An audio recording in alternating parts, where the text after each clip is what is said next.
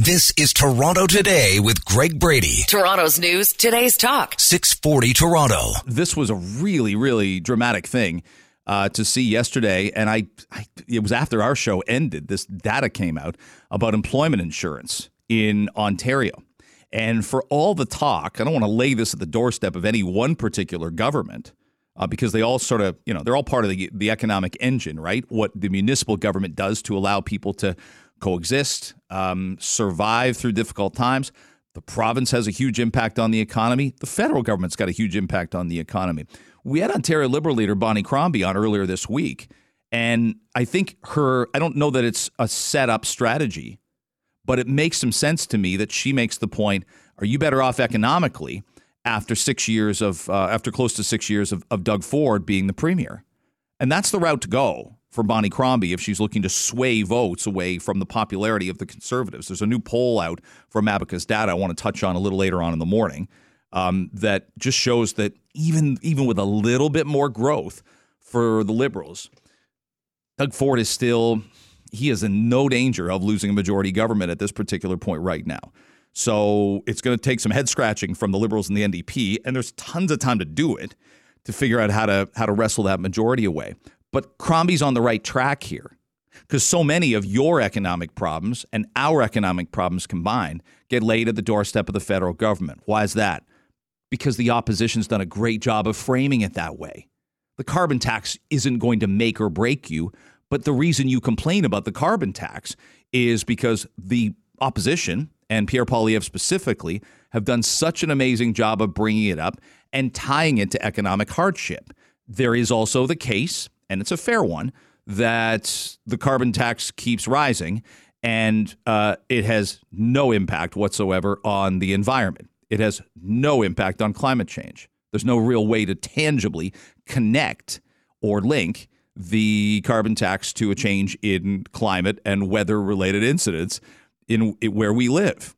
I keep hearing the phrase climate crisis, and I keep hearing the phrase climate emergency, and I'm sorry, that's not what we have here.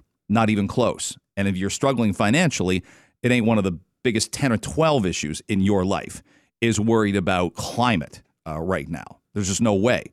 But the opposition's done a really good job of framing it. But when I see these numbers, they do leap out at me. And I do think the next time people are able to corral the premier, they should ask him about it. The number of Canadians receiving EI soared in 2023. Unemployment rates are up. But in Ontario specifically, and you can't just walk in and get EI. There are bumpers that allow you to qualify for it. The idea is, let's get you back on your feet. Let's pay you while you're unemployed. And there's a reason employed people pay into EI provincially. But it went up by 34,000 in 2023. And that's a 32% increase. And just to give you the raw numbers, because I think those matter more, 140,000 Ontarians were on EI benefits in December. So that's going into Christmas. Usually there's more in January, February. So there's some part-time retail jobs that come up. There's some full-time retail jobs that come up. But there were 106,000 people a year before in December of 22 that were receiving income support. 34,000 in Ontario needed it more.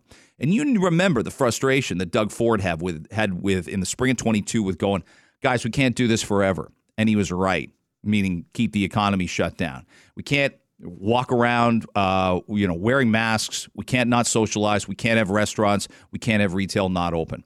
And he was right. And by the way, I bring up the opposition parties. It hurt them dramatically that they really had no response for that. And they were almost like, yes, we can. We need to keep things closed up longer. Doug Ford said, no, you don't. It's not going to happen. And we're pushing forward.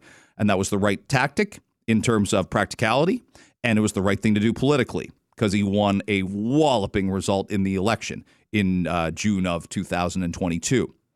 But there's some ripple effect, right? Interest rates have gone up. More people asking for employment insurance. And again, in this story in the Toronto Star, it was late yesterday that I saw just after lunchtime, higher employment's just going to keep going.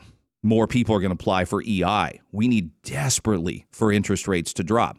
And remember as well, population growth driven by immigration. That also contributes to the rising employment rate. Canada took in 1.13 million immigrants, the highest such figure on record. and almost 500,000 more than the previous year. So if many of them are staying in Ontario, we may not have the jobs to match. You've probably been like I've been, and you've seen photos and video of job fairs in Ontario, people looking to work at McDonald's or Tim Hortons. And there's nothing not admirable about that. You work where you can work. Everybody feels that innate sense within themselves that I'll do anything at any time to make sure I can put food on the table for my family. We've all felt that at a certain point in time in our lives. You do have to work to live, but we're adding more people than we have jobs for. That's what these numbers tell me. And most of these experts in the story say we don't see a slow in the rise of the unemployment rate, even if interest rates are going to slide down a little bit, knock 0.25% off here, maybe 0.5% off some month in the summer. But bottom line, more people seeking employment insurance benefits as they lose their jobs or they go full-time rather to part-time. Really quick on this, yesterday morning we told you about a driver who crashed on the DVP ramp while trying to get away from police. They still don't know where he is. And I have a ton of questions about this. This was a New York license-plated car, and it crashed into a guardrail on the DVP around 3:20 in the morning yesterday. I've had two moments where I've seen things on the way in coming down the DVP towards Lakeshore, towards here at Corus Quay in the 3 to 4 a.m. hours. And police tried to pull the car over. The driver wasn't pulling over. He crashes into the guardrail. He's the passenger, female driver. They get the female caught. She's under arrest. We don't know anything about her. She tried to run, but they caught her. And this guy is still on the loose. But how long do you look? This is not Harrison Ford in The Fugitive. Okay, this wasn't a guy on death row who was accused of murdering his wife. It's not Dr. Richard Kimball out there. But how long? It's a fascinating question. I'd love to hear from a police officer who will tell me, how long do you keep looking? What are you waiting for in terms of tips? Can you identify who the person is? And is he wanted for something that's a lot more serious than not stopping for a cop on a traffic stop and smashing his car into the guardrail on the DVP? I think those are really interesting questions. This is Toronto Today with Greg Brady. Toronto's news, today's talk. 640 Toronto. Eager to have our next guest on. Let's zero in on something that just jumped off the page for me, and that's the amount of renters in Toronto that are in arrears. The CMHC puts out an annual rental market report, and they showed in 2023, 19.6% of rental units were in arrears. Daniel Foch is a realtor, and he joins us now on Toronto Today. It's great to have you back on the show. Happy to be here. You described it as a mind-blowing stat. It is that. Our national average is under 8%. Vancouver is only at 4%. Toronto looks like we're in some trouble here. Yeah, I mean, it really does. I think it's a pretty serious reflection of just that cost of living crisis that a lot of people are feeling, I think, and that rents have just escalated. Obviously, budgets are getting tighter with inflation. So to see that stat jump up that much and it be so pronounced in Toronto as an outlier among the other cities in Canada, it's really scary to see, honestly. What makes this city unique, right? Because there are certainly cost of living challenges in Vancouver. There's been a huge housing bubble there. I'd make the case Ottawa. Rents are expensive in all these cities. I think we all were really surprised that Toronto is so significantly above those other big metropolitan areas. Yeah, so I think a big one when you look at affordability is price to income or rent to income. And Vancouver would have similar challenges. So it is a bit of an anomaly, and it's a bit hard to understand why they're not seeing as much of an issue. I guess if I were to guess as to why that is, it's because we have so much new supply in Toronto, and a lot of that new supply is priced at market, and anything built after 2018 isn't subject to rent control, and so a lot of those units could actually be, landlords could be functionally increasing the rent too much that it makes it within the realm of unaffordability for a tenant. They're just not paying because our landlord and tenant board is so backed up.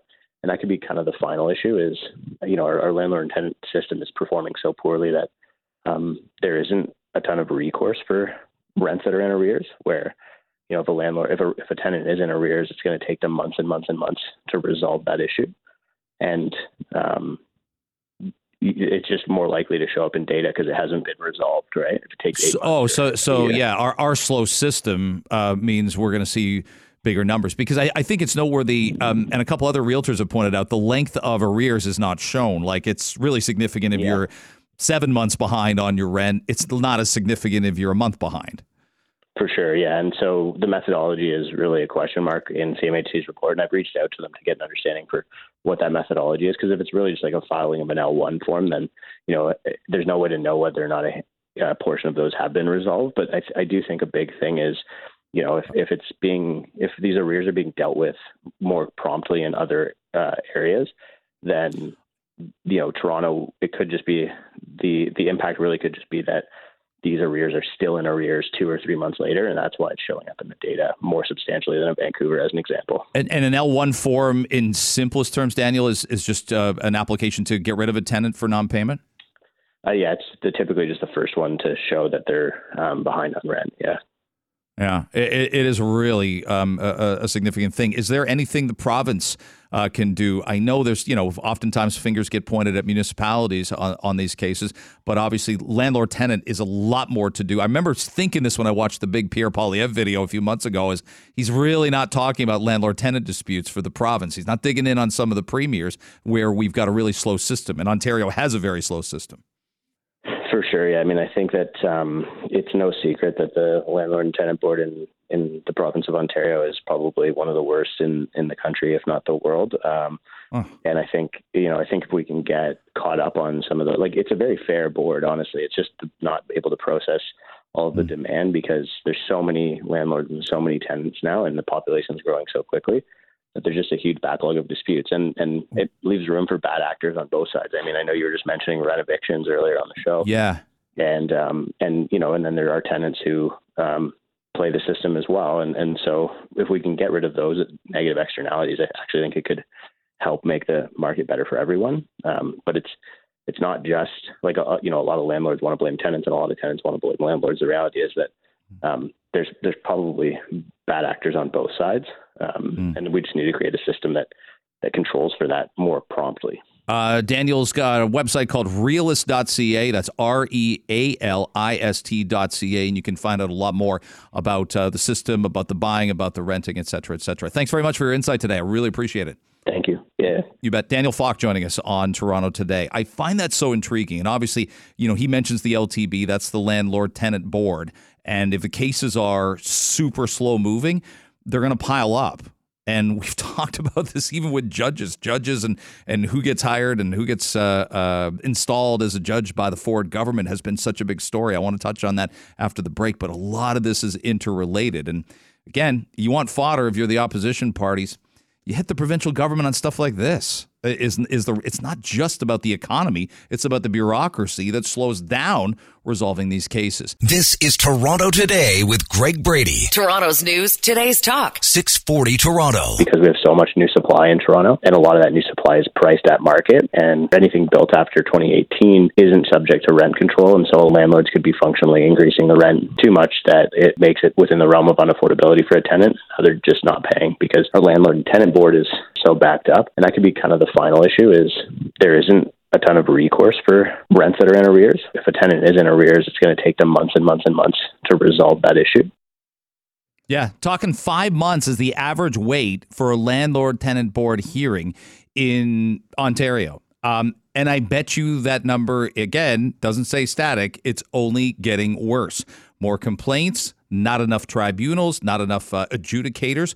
Means a lot longer wait. I want to get your calls if you're a landlord in Toronto or the GTA. I want to get your calls if you're a tenant. I'd love to get your calls if you're a parent of a future renter. We were just talking about it on Think Tank with Stephanie Smythe and that sort of boomerang generation of kids coming home again after they've lived on their own.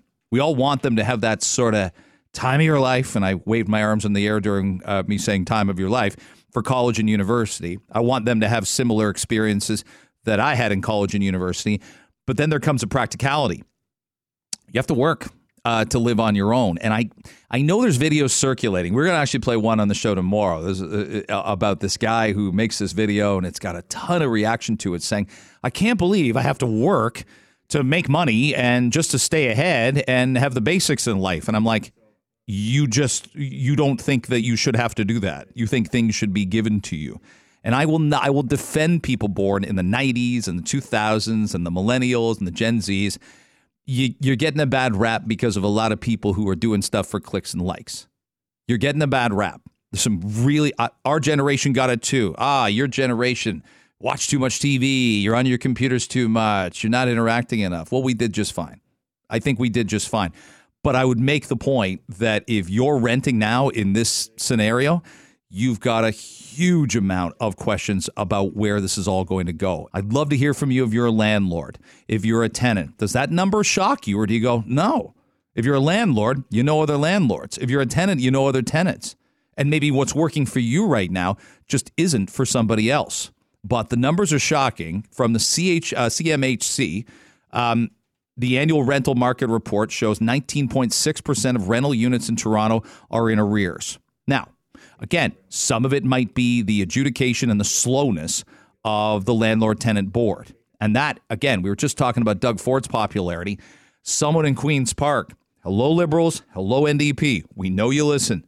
That's something you hit the premier with and you say, fix this. It's getting worse, not better, and you can step in and make the difference right now. So you got high inflation, rents are growing faster than incomes, and households are really struggling. And landlords, by the way, have been hurt by this as well, by bad tenants, bad scenarios, and people trying to grift them and stay in their rent, stay there in buildings, renting rooms or renting entire houses, knowing they can tear the place up, not pay anything, and then just move on to the next one. Anybody see Michael Keaton in Pacific Heights? There's a movie he made after Batman. He rents Melanie Griffith's and Matthew Modine's fine apartment in San Francisco. Go watch it. And that kind of stuff is happening all over the place. Only it's like with 22-year-old kids. I just said I wouldn't impugn the younger generation, and I just did. Let's get to Jack. Jack, you're on 640 Toronto in Toronto today. Thanks for the call. You go right ahead. Hey, good morning. Morning. So I'm a property manager all across Ontario. Okay. And I can see that definitely rents have gone up dramatically. But people have to keep in mind that the costs of landlords have gone through the roof. Their taxes are up. Their mortgages, some of them are up thousands of dollars a month on a house. And are they capped on raising rent, Jack? That seems to be the common thought. Many of them are. Yeah. And so, 2.5% when their mortgage has gone up, $100 a month. I mean, it's a joke. And ultimately what's happening is the little guys who make up the majority of the supply in Ontario. It's not the big guys, the little guys who have, one or two houses or a condo here, a duplex there. They're getting squeezed out of the market and they're being forced to sell. And it's going to hurt ultimately the supply. And, we talk a lot about... I just get to clarify. I won't cut you off. These are sort of the mom and pop landlords. There's a lot more. Yeah. There just isn't the incentive to stay in the game anymore. By my estimation, there's about 450,000 private rentals in Ontario, which is significantly more than what, the apartment buildings that we always think of as the big landlords. They're being squeezed out of the market. And more often than not, we talk about rent control, but very often when landlords jack up rents on units that are not under rent control, it's often to get rid of a bad tenant. And tenants have to realize, especially the millennial generation, which maybe I'm kind of part of a little bit. What year were you born? I'm sorry? What year were you born? I was born in 87. Okay. So people have to realize that they have to have a good relationship with their landlord, because when you complain about every stupid little thing and it costs the landlord money to fix every stupid little thing, I'm not saying that landlords shouldn't take care of their properties. So, and you're driving your landlord nuts to fix a light bulb, like you're just putting yourself in a situation where the landlord is just going to have a bad taste in their mouth. And when it comes time to jack up the rent, if they're not under rent control, they're going to put up the rent $1,000 on you just to get rid of you, not because the market is going to demand that. I mean, I would have rented from 1990 to 2000, Jack, and we just knew to pick our battles, whether I was on my own or with 6 roommates or with a girlfriend. We just knew where to pick our battles. And to your point, not be emailing the guy every 2 days going, can you make this better? This is broken. This is a problem. You got to pick your battles and spots. It's a huge problem. And ultimately, markets dictate the rents. I've seen many of my clients who have tried to raise rents by obscene amounts of money because their costs have gone up and their units sit vacant because the market simply won't bear it. Markets ultimately dictate the price. Yes, are there a lot of people that are willing to pay a lot of money to live in Toronto? For sure. Have students caused a huge problem in outlying communities like Kitchener, Waterloo, London, all these places anywhere near a college or within driving distance or transit of a college? It's a huge problem. Have you got properties that you manage in Kitchener, Waterloo? Oh yeah. What's it like? It's crazy out there. You have no problem putting a house up for rent for $3,000 to $4,000. You'll get a group of 7 or 8 students, and they'll move in. By and large, they'll take okay care of the property. Not great, but okay enough that a landlord's willing to, bite the bullet for the extra maintenance they might have to put in once these tenants move out. They're never late on their rent. These tenants work very hard outside of school. They're driving Uber. They're doing everything. They're working for Amazon. I mean, you see all these companies, and these guys getting out of these trucks for Amazon. They're all students, and they're all here on student visas for the most part. And they're driving the rents through the roof in a lot of these outlying communities where you used to be able to rent a house for $2,000, $2,500. That same house today could easily be $3,000 or $4,000 a month. It's remarkable. Hey, Jack, I got to move on. Thank you so much for the insight, and call anytime. I loved having you on, and I wanted to roll that out and get the answers to those questions I think a lot of people have. We're getting questions in via text for you, so we should probably have you back as a guest more often. Really insightful stuff. John, thanks very much for waiting. I appreciate it. You're on Toronto Today. Go right ahead. Yeah, how you doing? Good, thank you. So I'm a landlord, like a mom and pop landlord. I own about 3 properties, and I currently have one that I rent downtown Toronto. And the rent that I receive is $2,850 a month. The carrying cost for that unit is almost $3,600 a month. You're losing money every month, right? Every month I'm losing money. For the last 2 years, I've been losing money on this property. So guess what I'm going to do now? I'm going to put it up for sale, cash out my money, and call it a day. Since we're just chatting here, how much will you ask for the house? Well, it's a condo. I'd ask about $900,000. And you'll get it, won't you? I'd get it easy. It's in a prime location. I'd get it. So if you wanted to raise rent, can you on the people that are in it right now? Well, I have good tenants, right? So I have very good tenants. Very, very good tenants. Yeah, but you'd like them to pay more. Well, but you can't. How are you going to ask them for $3,300? I know. And it's, something's got to be done. The mortgage went from $1,800 a month to $2,900 a month. Just the mortgage. The maintenance fee went from $540 to $610. Everything keeps just going up, and then people complain about the landlord. It's not the landlord. We don't want to get rich. We're not getting rich. I've been losing money for the last 2 years. Yeah, and this is I'll give you again my little window into this. I mentioned this on Think Tank, but it was ages ago, so I'll say it again. I got a kid that's university bound next year. We hope anyway. Keep those marks up. Study hard. But Toronto is he wants to be a TMU. He really does. He's got a program there he really, really likes. But we want Western to be an option. We want York is actually an option as well. He'd probably save. After residence is kind of flat, which is nice. Like your residence at a TMU or U of T isn't going to be that much more than a Western, a McMaster, a Laurier right now. Second year, it's where it all changes. And a lot of parents listening are nodding their heads in the car right now or banging their fists on the steering wheel going, exactly. Your kid's going to residence first year, and then they're coming home because they can't afford to live out on their own second year. There's no meal plan. It's not subsidized. There's not that same sense of community. There's a little more risk, right? Security-wise as well. Kids are coming home in second, third, and fourth. It's something I never had to do. I wouldn't have wanted to do it. I'd come home the occasional summer from Western, but I wouldn't have wanted to do it. But when I told my kid, like the difference in a one-bedroom, not that he'd get that second year between Toronto and London's about $800 a month. Like that's $9,600 for the year because you got to get a 12-month lease. His eyes about popped out, but it's good. We're telling 17 and 18-year-olds what's what. Matthew, thanks very much for the phone call. I appreciate you waiting. Go right ahead. Hi, Matthew. Go right ahead. Oh, hi there. Yeah. Thank you for taking my call. Sure, of course. I'm a small mom and pop landlord. I've got one property that has 3 units in it. I've been fortunate because I bought it years ago, and I had great tenants while I was living in it. I decided to move out and move into another house, so now I rent this place out. Since renting it out, I've had one tenant that decided just on his own he wasn't going to pay rent. It's been a year since he hasn't paid rent. He hasn't paid utilities. He's damaged the property inside and out. He's put holes in the wall. He's written all kinds of profanity on the wall. Hey, is he on his own or does he have roommates there? He's on his own. Okay, I'm the owner. Okay. And I've got two other tenants, a family upstairs and another single guy downstairs, which pay the rent. They're great people, and they're disturbed by this one individual at 2, 3 in the morning, yelling and screaming, throwing things, slashing cabinets and whatnot. It took me 9 months to get into the landlord and tenant board, and then he caused another delay of 2 months. So the landlord and tenant board bends over backwards for the tenants, not giving any consideration to the landlord. And then when you actually end up in the landlord and tenant board, then in front of the adjudicator, they're giving all kinds of leniency to the tenant just because. And so what ends up happening is the landlord loses out. I'm making a loss. Yeah. Then he makes all kinds of allegations, through CRA and whatnot about me, which are untrue, which cost me more money.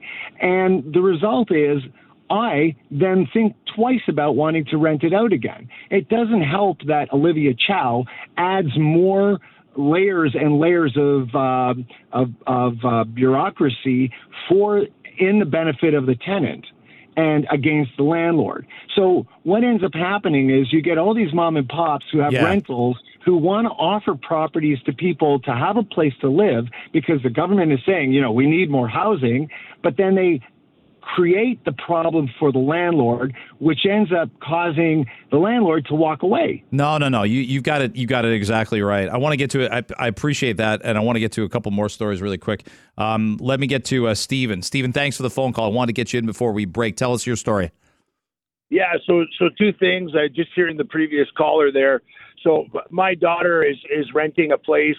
Turns out the guy lied. It's an illegal apartment. He's got 2 big dogs upstairs.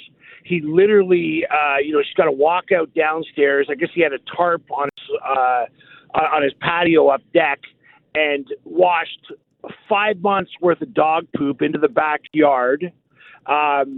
If she calls 5 months? Yeah, if a couple weeks is bad. Law, she could be she has to be out in 30 days, 8 months with the housing tribunal. I'm renting a condo after I sold my place. Literally, if my neighbor rents the same thing, it's gone up by $15,000 in 2 years. So I don't understand. That's $15,000 for the same apartment in 2 years. There's got to be some kind of control here. Yeah. So it's taken her 9 months to even see the housing tribunal. And with me, I mean, how does someone afford with minimum wage, let's say the average family owner, that's what is that before tax money? $16,000 difference for the same apartment. I can't even Stephen, again, I'm walking into the world that the world where you live right now with my kids and their advancing age, 18 and almost 16. And I can't imagine it. And I know some parents are, banging the steering wheel, screaming at the radio saying, if you want to let them go to residence, fine. Let them experience that first year. Bring them home after that. Give them the money you'd spend on rent.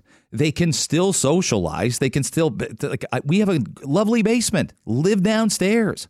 And at the same time, let me give you the cash or some variation of it, some percentage of it for a freaking down payment someday.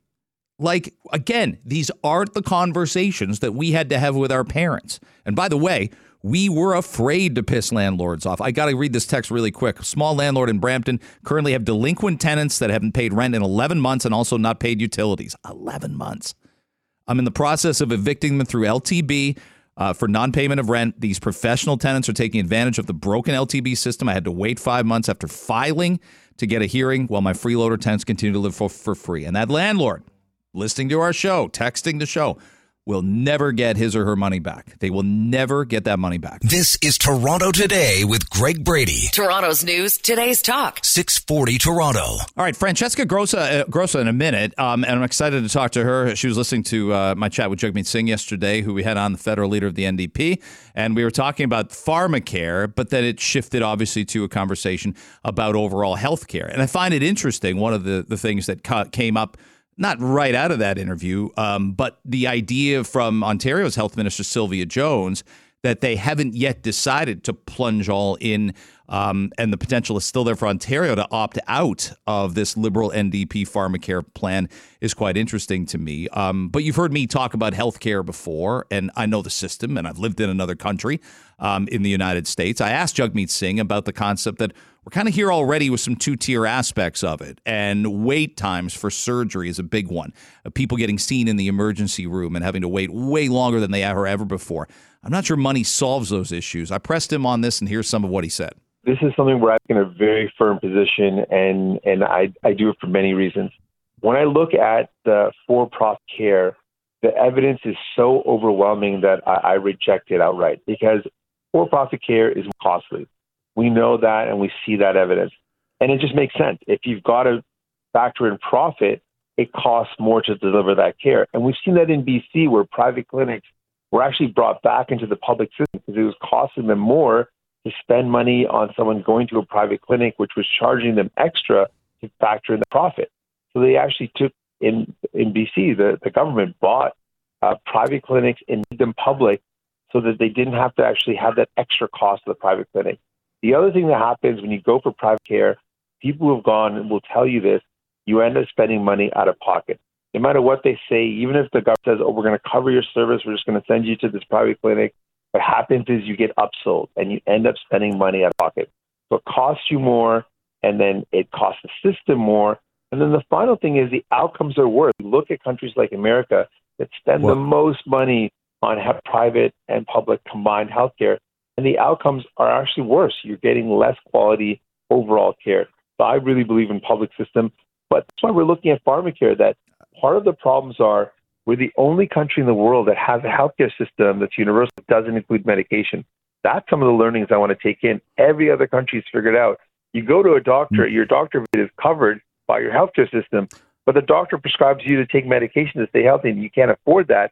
It really renders that visit kind of not really making a lot of sense if you can't do what the doctor's telling you to do. Okay, so that's the federal leader of the NDP, but you've heard me make the point many times, nobody else apes our system. Nobody else has our system. And there's many other countries that figured out how they can maintain a universal healthcare system, keep the public healthcare system, but allow patients choice. And we don't have that here in this country. Francesca Grosso is from Grosso-McCarthy, a health policy firm, and she joins us now. So you're listening to that yesterday, whether you're in the car or you're at home, and your brain's about to explode. So here's your opportunity to counter some of what the federal leader of the New Democrats said, Francesca. Oh, my goodness. Yes. Hi. Well, good morning. And where do I begin?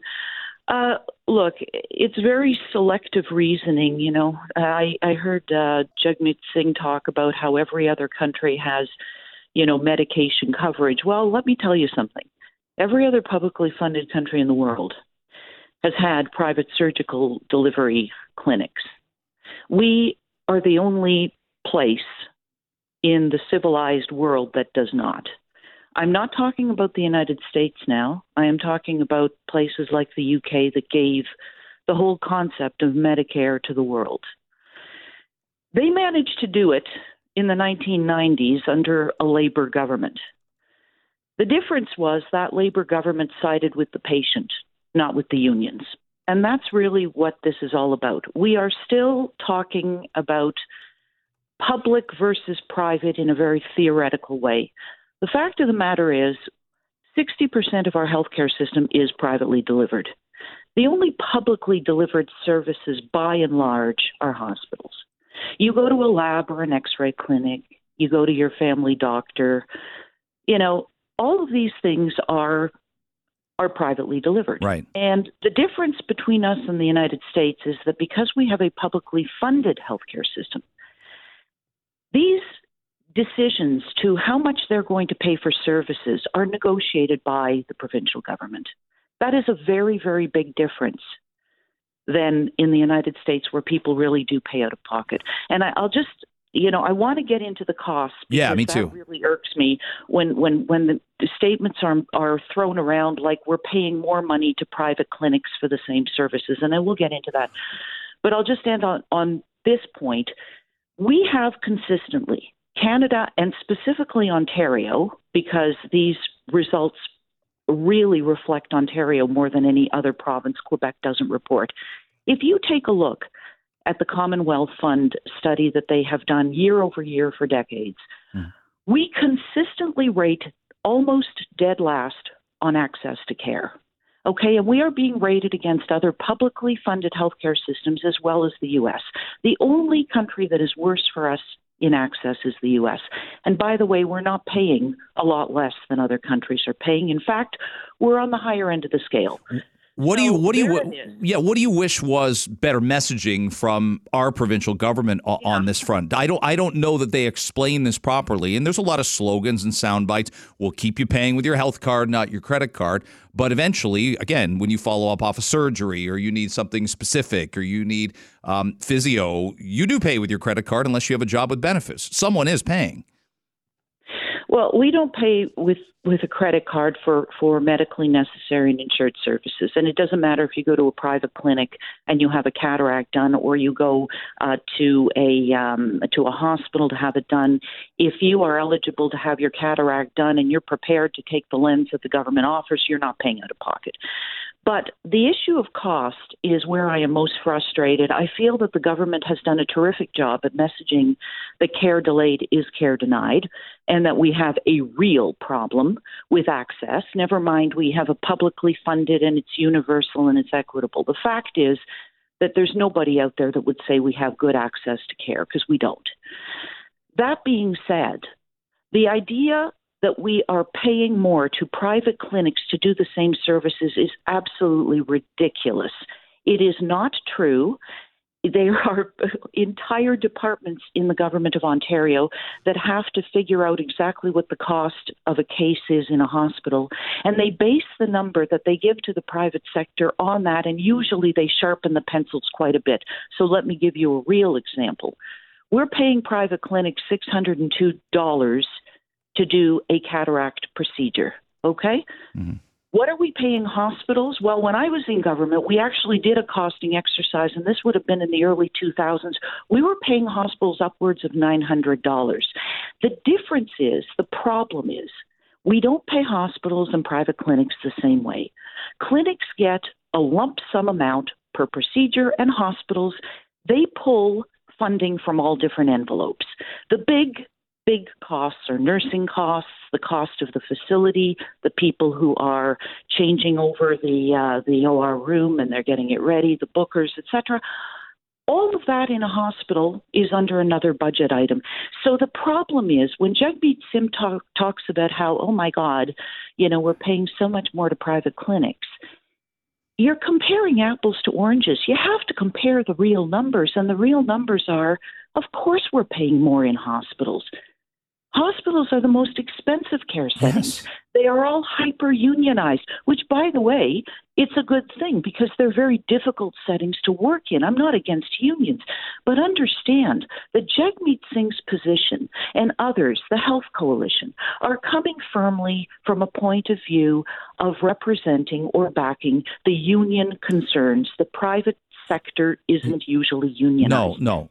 I got about a minute left, but I want to ask you if there's a way forward for even keeping healthcare dollars here. I'd reason that we could make up a fictitious case where someone has got to wait, 5 months for a shoulder surgery replacement or even a critical heart surgery. In the meantime, people can't live with chronic pain. They can't work. Your life's basically on hold. They're going to Europe or they're going to the United States to get these things done faster, and all those healthcare dollars are flushed out of our country. What solves that? Right. What solves it is for the government to really double down on what they have enabled, which is pulling and decanting more services out of hospitals. In every other country in the world, hospitals are doing only acute episodic cases that are very complicated. They are not doing a lot of the stuff that we continue to do. A cataract is not even, for example, a surgery anymore. It's an injection. Yeah. People get injections in their eyes every day in ophthalmologist offices. I'll just add one more thing. This upselling issue that Singh talks about, how, you go to a private clinic and you're upsold. Patients are given choices. And let me tell you something. You get the same choices when you go into a public hospital. If you wanted to get a cataract in a public hospital, they would inform you that there are different kinds of lenses, and these are your choices. And if you want a lens that is going to enable you not to have glasses anymore, then yes, you are going to have to pay for it.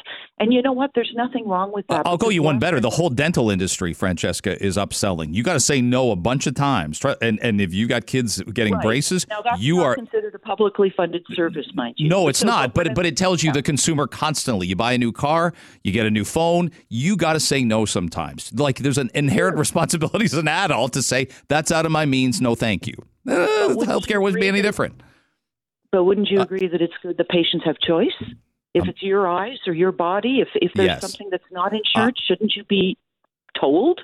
Yeah. You're preaching to the choir here, but you already know we got a big choir here. They're all dressed and ready to sing. So the choir's all here. I got a blast for now, but let's keep talking about this because I think it's important, and I think we're only moving in one way towards this, and it better be to access for people who need it. Thanks so much for the time today. You bet. Take all right. care. Thanks for listening to the show yesterday as well. That means a lot. Francesca Grosso.